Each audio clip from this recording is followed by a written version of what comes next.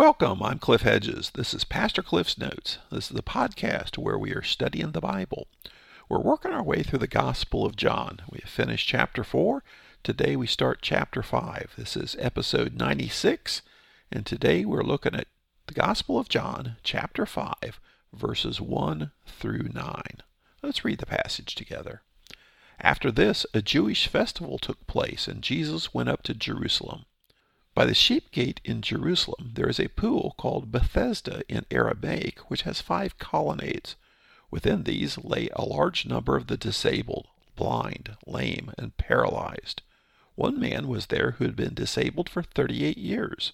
When Jesus saw him lying there and realized he had already been there a long time, he said to him, "Do you want to get well?" "Sir," the disabled man answered, "I have no one to put me into the pool when the water is stirred up. But while I'm coming, someone goes down ahead of me." "Get up," Jesus told him. "Pick up your mat and walk."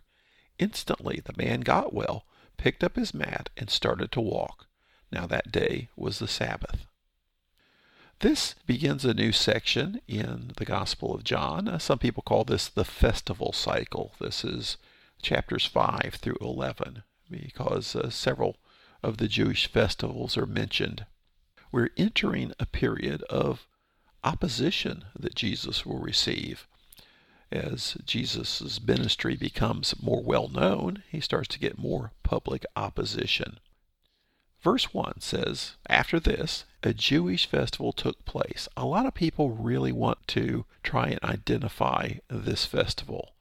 Which festival is it? Is it the Passover? Is it the Feast of Tabernacles? Is it the Feast of Lights? Is it the Feast of Trumpets? The point is, we don't know. John didn't tell us. If John considered it to be important, he would have identified what the festival was, but he didn't, because that's not the point of the story. So he just says there's a festival. This is why they go to Jerusalem, because you go to Jerusalem for these important festivals. Then in verse 2 he says, "By the sheep gate in Jerusalem." Now, sheep gate, there's some debate here. The word is just pertaining to sheep, so sheeply. So by the sheeply, it seems best that it means the sheep gate, because there really was a sheep gate in Jerusalem, in the northwest part of the city, a small gate through the city wall called the sheep gate. There has been some excavation in the area from where now St. Anne's Church is. They've discovered a double pool with 5 colonnades, and that's in that vicinity of Jerusalem. So by the sheep gate in Jerusalem, so he's not at the temple. He's in another area, not far from the temple, but they're not at the temple, and you would have had to purposely go here. And the place is called Bethesda in Aramaic. And there's 5 colonnades or porches near this pool.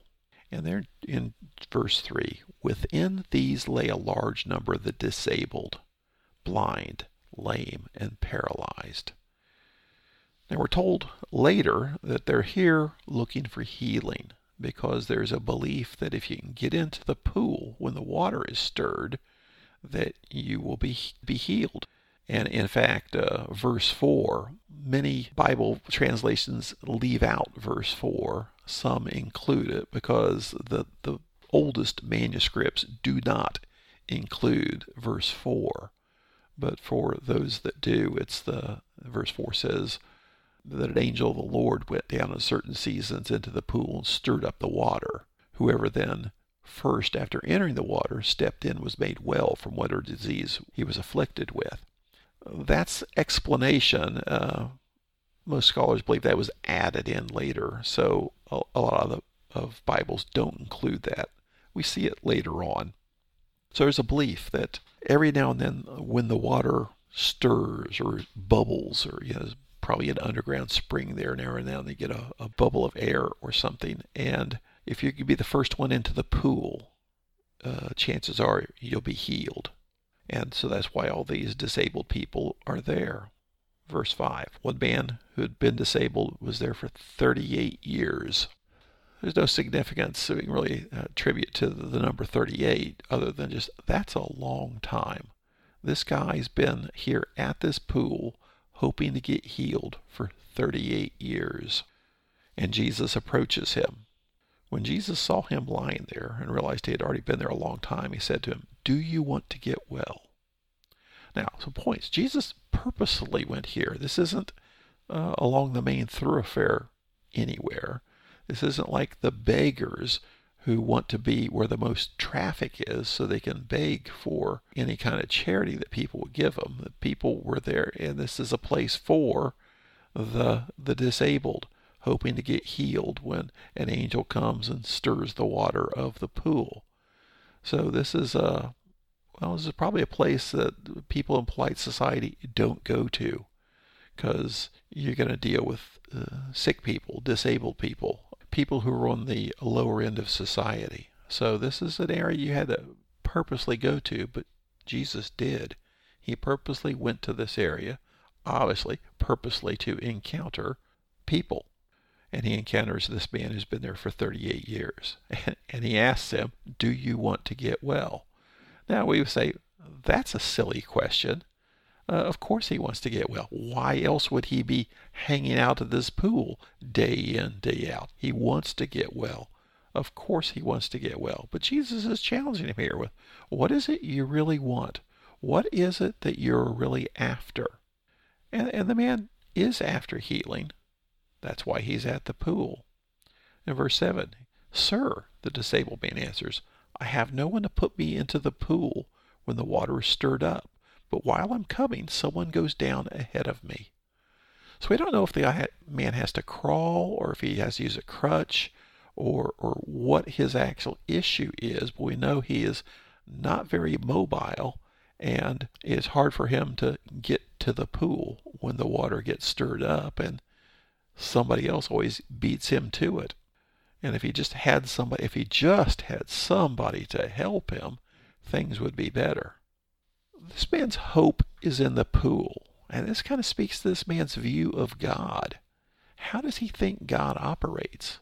Well, God operates, I guess, maybe out of his mercy, he sends an angel periodically to stir the water of the pool, but that it's first come, first served. To who can cash in on God's mercy first is the one who gets the blessing. And his hope really is in the pool. And so here he is confronted with God in the flesh, the one who has power over life and death, the one who can heal him, but he doesn't know it. He doesn't recognize it. His hope is in the pool. And this is just the picture here of a man being asked by God in the flesh, "What do you want?" And his answer is, "I want to get in the pool. I want to get in the pool of water." He's missing it completely. And it's very tragic, the picture that John paints here. Jesus doesn't give him a lesson in theology. He doesn't argue. And notice Jesus doesn't even inquire as to his faith. Many times you see, if you have the faith, you can be healed. And somebody may confess, "Well, my faith is weak." Faith doesn't enter into this discussion at all. In verse 8, "Get up," Jesus told him. "Pick up your mat and walk." So Jesus asked him if he wanted to be healed, and he didn't say, "Yes, Lord, I want to be healed. Will you heal me?" He says, "I can't get in the pool. Everybody beats me to it. Nobody's there to help me."